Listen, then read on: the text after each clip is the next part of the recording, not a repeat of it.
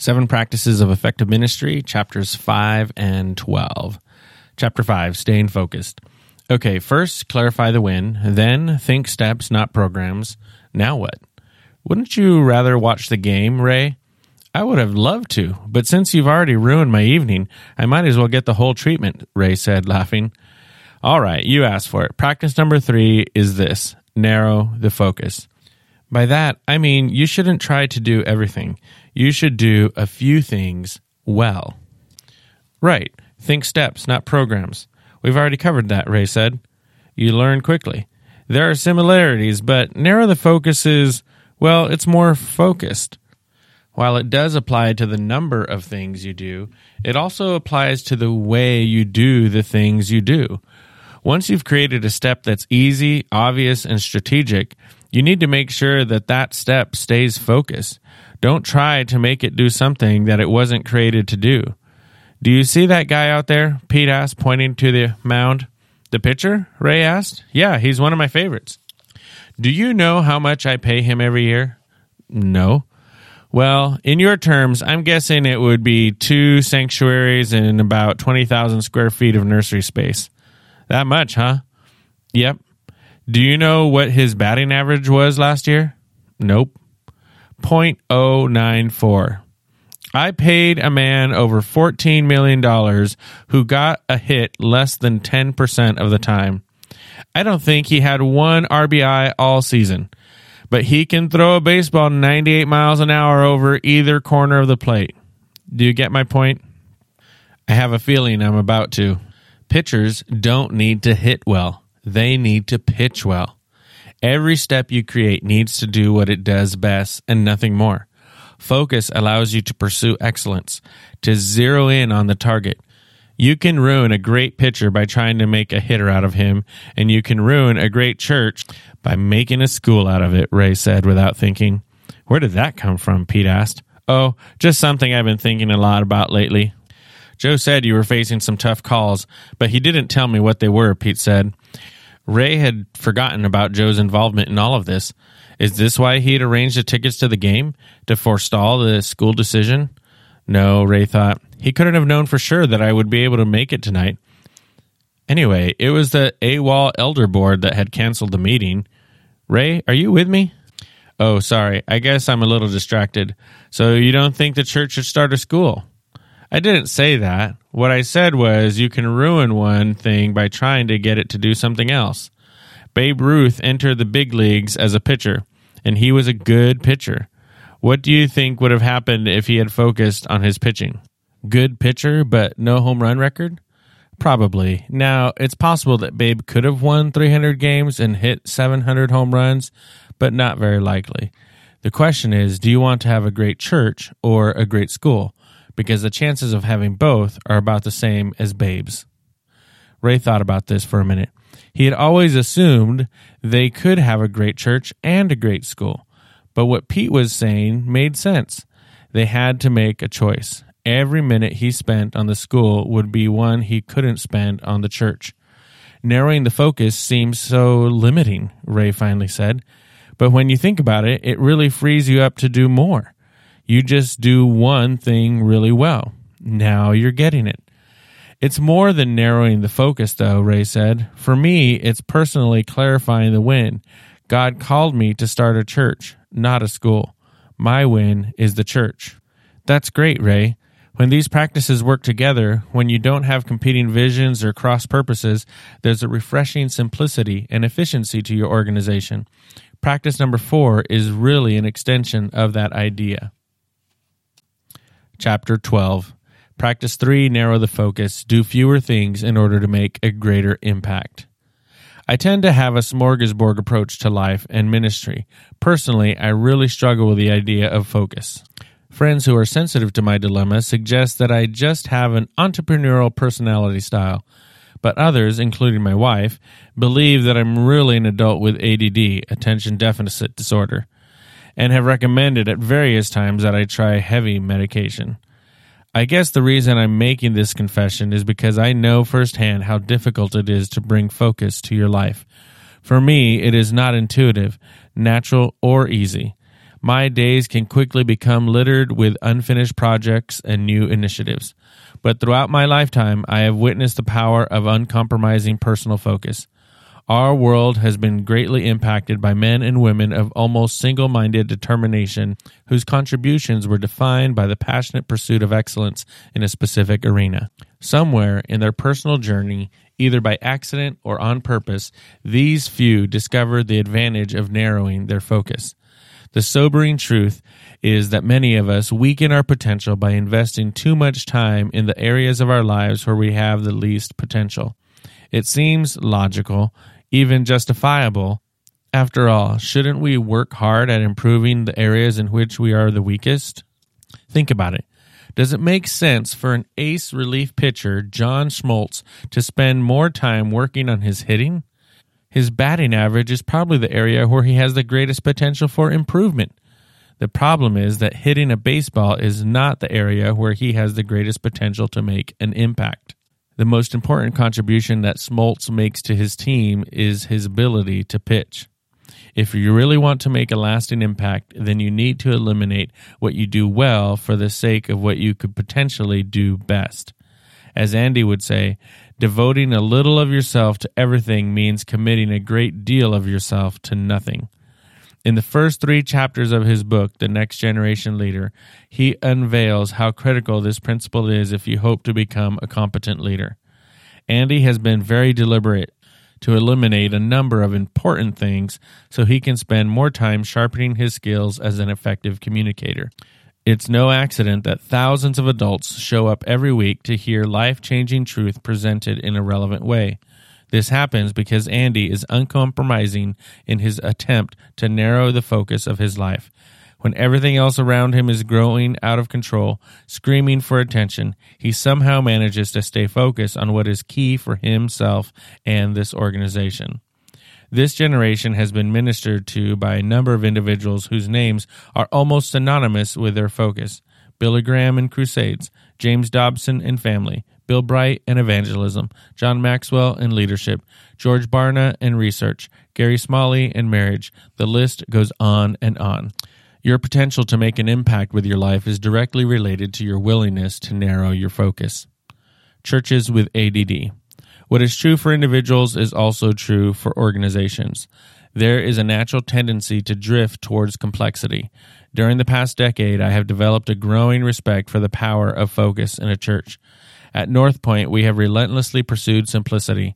A lot of churches are simply doing too much, and if you interview their staff, they will confirm this. While they are trying to reach the world, they are losing their own communities. And instead of being strong somewhere, they are weak everywhere. This shift towards complexity is usually subtle, and it's rarely intentional. Passionate leaders introduce innovations. Persistent members promote their agendas. New programs are established. Traditions are born. New ideas are added to old programs. And over time, the ministry begins to lose its focus and the church becomes paralyzed by its inability to purge itself. Ministry becomes diluted because it is flowing in too many different directions. Years of adding and never subtracting have created layers of programs that all feel necessary. Meanwhile, many of these churches are growing without actually growing. It's always dangerous to confuse activity with results. Churches may be doing more, but they are not reaching more people. Churches are notorious for sacrificing long-term growth for short-term progress. So much of what they do divides their resources and their focus, thus creating a barrier to real growth. They fail to understand something counterintuitive about growth. You have to do less if you want to grow more. And if you want to do more, chances are you will grow less. Here are a few of the reasons churches have drifted into complexity, making it difficult to simplify their structure. Some churches have bought into a ministry menu philosophy. In the late 1980s and early 1990s, a number of experts in church growth herald the concept of creating churches to be one-stop shops. Every program was promoted as a potential entry point to reach the unchurched. It seemed logical. Therefore, the way to reach more people was to start more programs. The object of the game was to create as many entry points as possible, to hit as many baseballs as possible. Churches were encouraged to become cafeterias, offering a large menu of programs to appeal to a variety of different tastes. Topical studies, support groups, specialty ministries were created and funded so everyone could find something that interested them in their local church. In some cases, it actually seemed to temporarily boost attendance, but in most situations, this programmatic approach became extremely difficult to maintain long term. Many of these churches are now being drained by the complexity that has resulted from a menu ministry philosophy. Even large, successful churches are being forced to cut back staffing and programming to reprioritize. Churches feel constant pressure to provide programs on the basis of needs.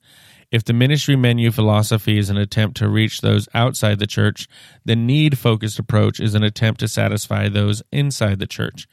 This, too, seems very logical. If you are in ministry, you naturally assume it is your job to meet the needs of others. There is a sense in which you are right.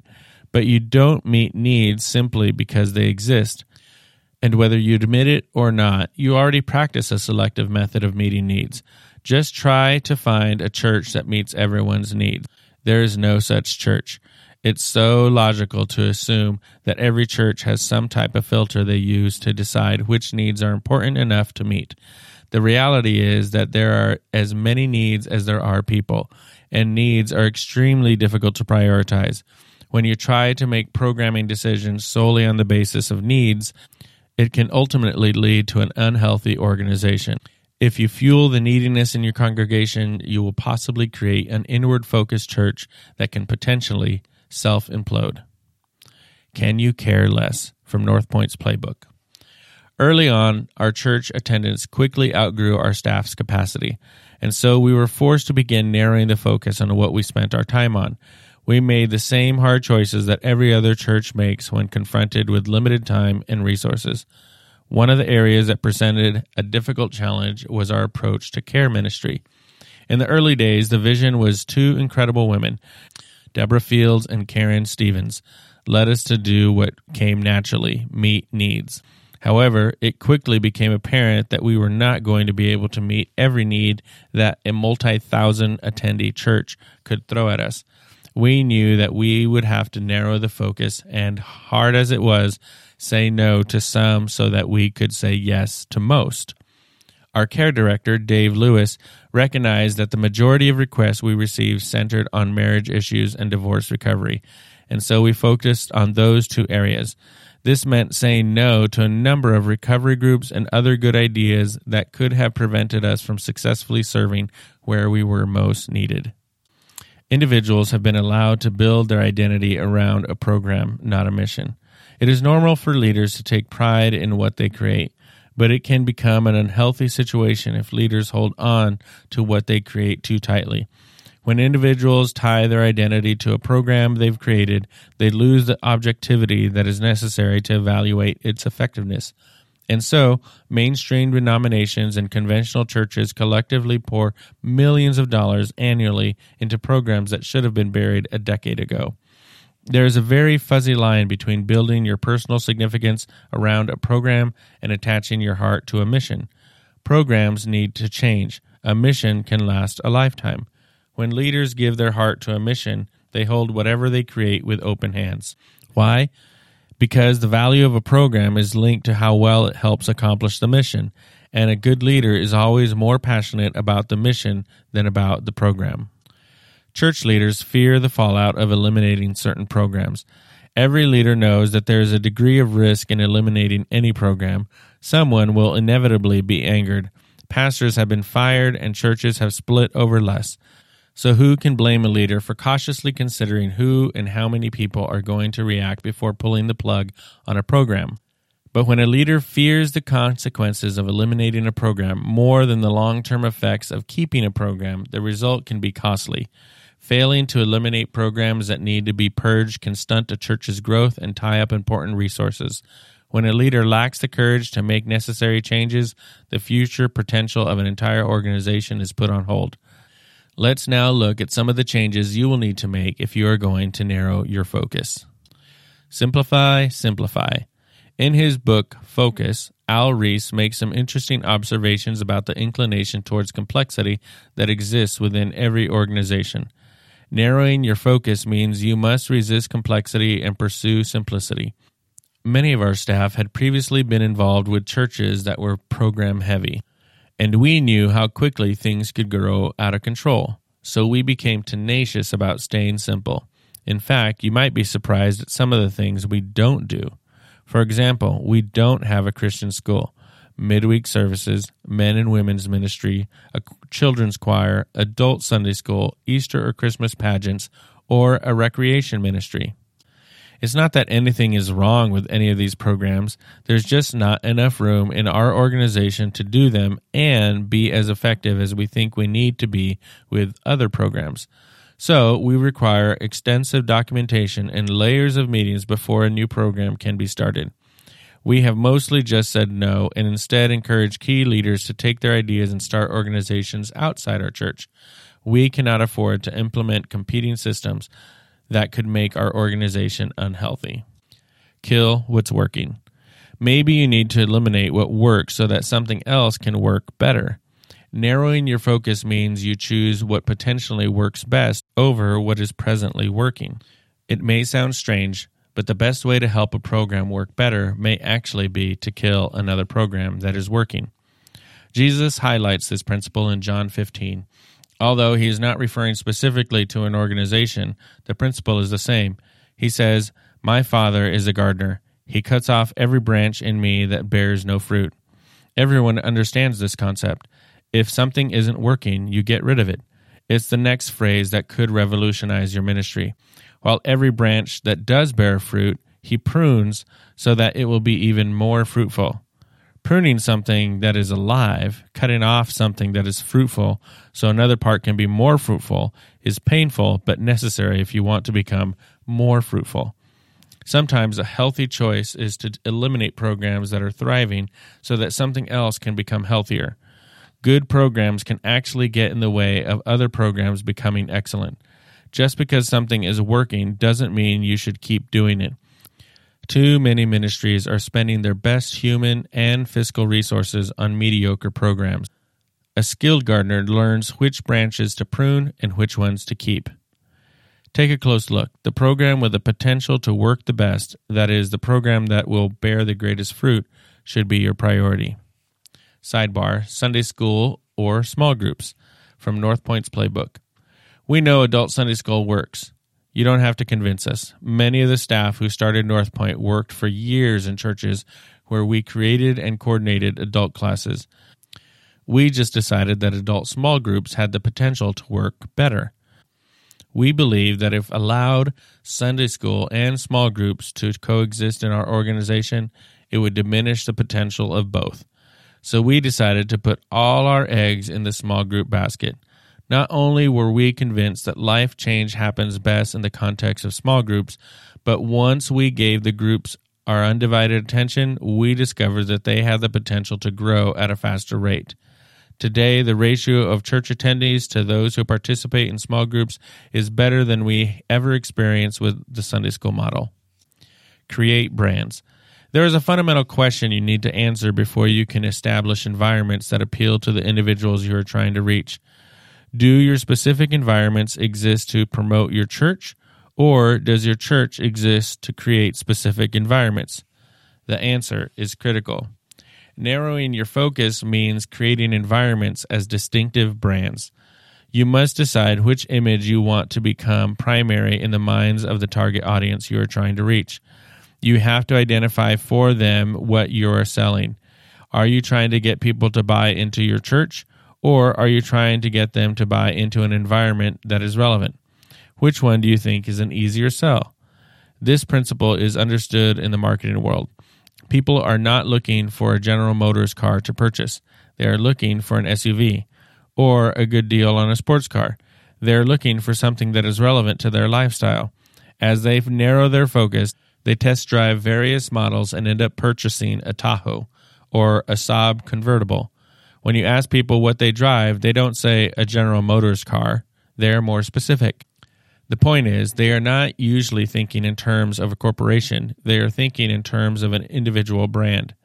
The truth is that church, by its nature, is a very general concept. And most people are not looking for a church. Otherwise, churches would be full of visitors every week. What people are looking for is something that is relevant to their marriage, their family, their personal lives. What they are looking for is something that works for them as individuals, and that is something specific, not general. One of the greatest challenges facing the church today is a need to change its image. Let's face it, everyone has some kind of opinion about church, and the people in your community probably developed some notion or other about your church simply because it is a church. People have a perception, and even if it is false, that perception is their reality. It may be the reason they never give your church a second look. You can change the adjective in front of the word church. You can preach messages to redefine the meaning of church for all those who attend. You can spend thousands of dollars on a media campaign using television and billboards, but trying to change someone's opinion about the church in general is hard to sell. What you can do, however, is change the image of your church by creating environments that are attractive and helpful for someone's season of life. When your priority is creating environments instead of marketing your church, you will make a greater impact on what your community thinks about your church. But if you hope to start making an environment a distinctive brand, you must do two things. Number one, identify the primary target group. Number two, design each environment to do one thing. Presumably, you have limited resources and talent. So you need to first decide who you have the best potential to reach. Here's a news flash. You will never reach everybody, so don't try. Notice we did not say don't care about everybody. We're just saying it's better not to try to be all things to all people. But isn't that what Paul tried to do? Yes, and we suspect he was pretty good at it. Peter, on the other hand, was better at reaching the Jews. The point is, if you try to be everything to everybody, you may dilute your potential to reach anybody. You need to figure out who you're good at reaching and go for it. Likewise, every environment should be designed to do one thing. That doesn't mean it can't do anything else. It just means that each environment should have a narrow focus. That's what makes it a distinctive brand. If you start doing too much in any environment, you may confuse your customer and you will eventually water down the environment's impact. Try to attach one word or a short phrase to every environment to brand its distinctiveness in the minds of your leaders. Here are a few of our environments and how we have narrowed their focus. Inside Out, small groups for students. Rush Hour, a place for students to bring unchurched friends. Starting Point, small groups for seekers and new believers. 722, a worship experience for single adults. Community groups, small groups for married couples or singles. Kid Stuff, a shared experience for parents and kids. Upstreet, small groups for children. If an environment is not doing the primary thing it was created to do, then it really doesn't matter what else it does. But it's also important that you don't force an environment to do something it was not designed to do. It is okay for a specific environment not to do these things. Be sensitive to non-Christians, resolve someone's complicated emotional issues, have an in-depth Bible study, give an invitation, meet the deeper needs of Christians, reach new people, or spend quality time in worship. For example, Inside Out is primarily a gathering of kitchen tables or small groups for students, so we don't try to make it do outreach. If we were to suddenly focus on outreach, we would compromise our effectiveness at discipling students through groups. And it is critical for everyone to understand the environment's design so no one shows up with a large group of unbelieving students. The reverse is also true. If someone shows up at rush hour because they hope to experience a meaningful Bible study, they will be disappointed.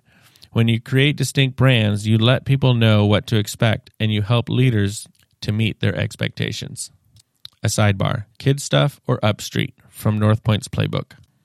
Kid Stuff, the first children's program we created at North Point, was designed so parents could participate in an environment with their kids. Instead of putting kids in an environment that was designed for adults so they would get excited about what we taught parents, we turned the idea on its head. We put parents in an environment designed for the whole family so they would get excited about what we taught their kids. The program is a fast-moving, multimedia Nickelodeon-style presentation. It was positioned in our organization as a foyer event. We then created a separate environment for kids to participate in small groups and called it Upstreet. During one of our first meetings with our Kid Stuff and our Upstreet teams, we wrote both names on a board and asked 2 questions. What should Kid Stuff do that Upstreet can't do? And what should Upstreet do that Kid Stuff can't do? That helped us to draw clear lines around both environments. See if you can guess which characteristics apply to which environment. Is Kid Stuff or Upstreet a better place to celebrate a kid's birthday, lead kids in worship, teach fun activity songs, communicate vision to parents, have an in-depth Bible study, dialogue about personal faith, hold kids accountable for their quiet time, perform drama, teach kids to pray, spotlight special events? By deciding what each environment was best designed to do, we enabled them to complement each other, and we created 2 distinct brands where everyone knew what to expect. Build a team of specialists. The reason no one has ever complained about John Schmaltz's batting average is because he can throw a fastball that reaches 97 miles an hour, and he has mastered a slider that makes right-handed batters tremble.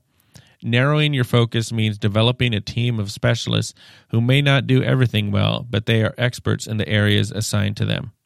It is rare in professional baseball to see players frequently change positions. They tend to become experts as either infielders or outfielders. They hone their skills to turn double plays, judge fly balls, and snag hard grounders. They learn how to field their zone of responsibility. The average fan who has never played baseball has no idea how intricate the strategies can be for a second baseman or a catcher. There is more to think about than anyone would notice simply by watching the game. But when you narrow the focus, everyone tends to become an expert at what they do. The same is true in an organization.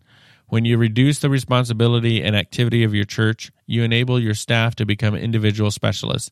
The goal of an organization should be to develop a team of people who are experts in their area of work.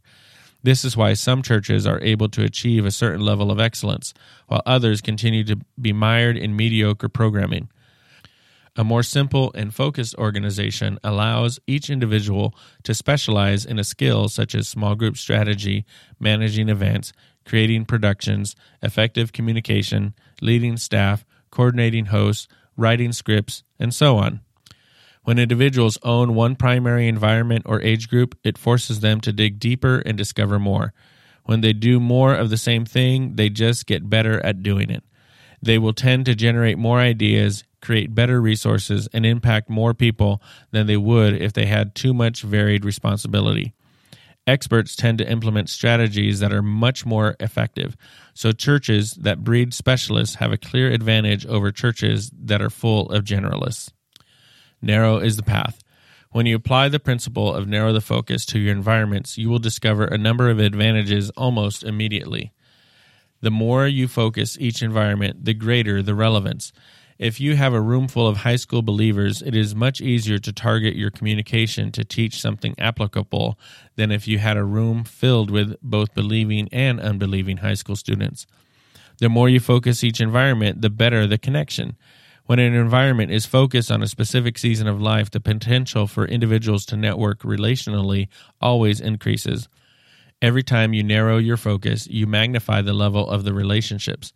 For example, teens will connect, but teenage girls will connect better, and 9th grade girls will connect even better. The more you focus each environment, the higher the quality. A lot of churches struggle to achieve excellence because they are just doing too much. When there is less to do, you can do whatever you do more efficiently. When churches visit North Point, they often remark on the level of quality they see in a given environment.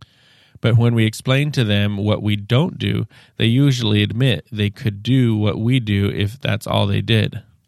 The more you focus each environment, the stronger the impact.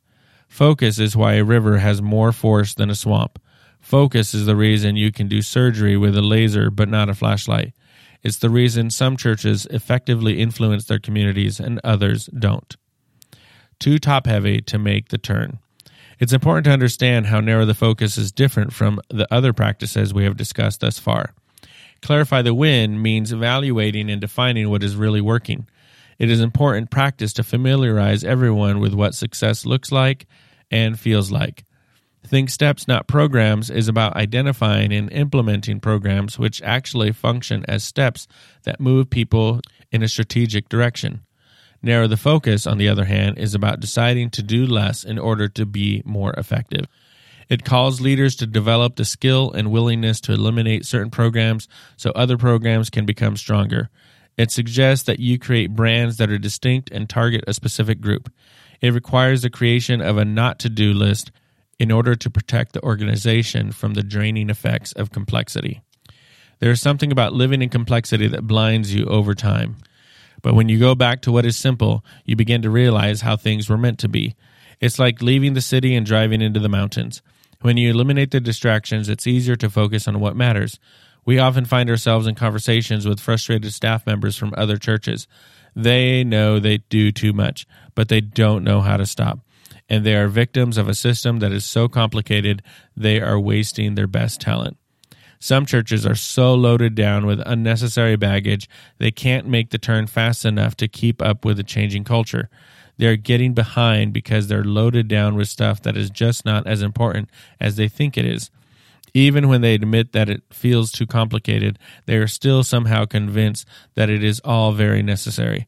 They don't know how to go back, and no one will give them permission to stop doing anything. They are losing their potential to make an impact because of the complexity of their organization. Today's church needs wise and courageous leaders who will simplify their activity and refocus their mission. Refocus your mission. Whenever a church decides to narrow its focus, it should be in the context of our calling to lead people to follow Christ. For that is how the church is primarily different from any other organization. We are not in the business of education, social reform, or political revolution. Any of these issues can potentially dilute the effectiveness of the church. We could spend hours debating to what degree the church should be involved with a number of issues, but let's stay focused. History proves that it is too easy for the church to get distracted. Our business is to provide hope and salvation for the human heart. And face it, that's a mission that definitely deserves your undivided attention. Discussion questions, improving your game. Identify any programs in your organization that are providing the same step. Which one has the greatest potential to become more effective if you eliminate the other? Is there an effective program that you should eliminate because it is preventing a more important program from becoming more effective? Are there activities or programs that have become barriers to excellence in your organization? Create a not-to-do list outlining programs your organization shouldn't do. In other words, decide now what you will never do. Try to attach a word or short phrase to each of your environments to brand its distinctiveness in the minds of your leaders. Assign each person on your team to describe in one sentence each every other team member's primary contribution to the organization. Share and discuss each list. 7 Practices of Effective Ministry, Chapters 5 and 12. Chapter 5, Staying Focused. Okay, first, clarify the when. Then, think steps, not programs. Now what? Wouldn't you rather watch the game, Ray? I would have loved to.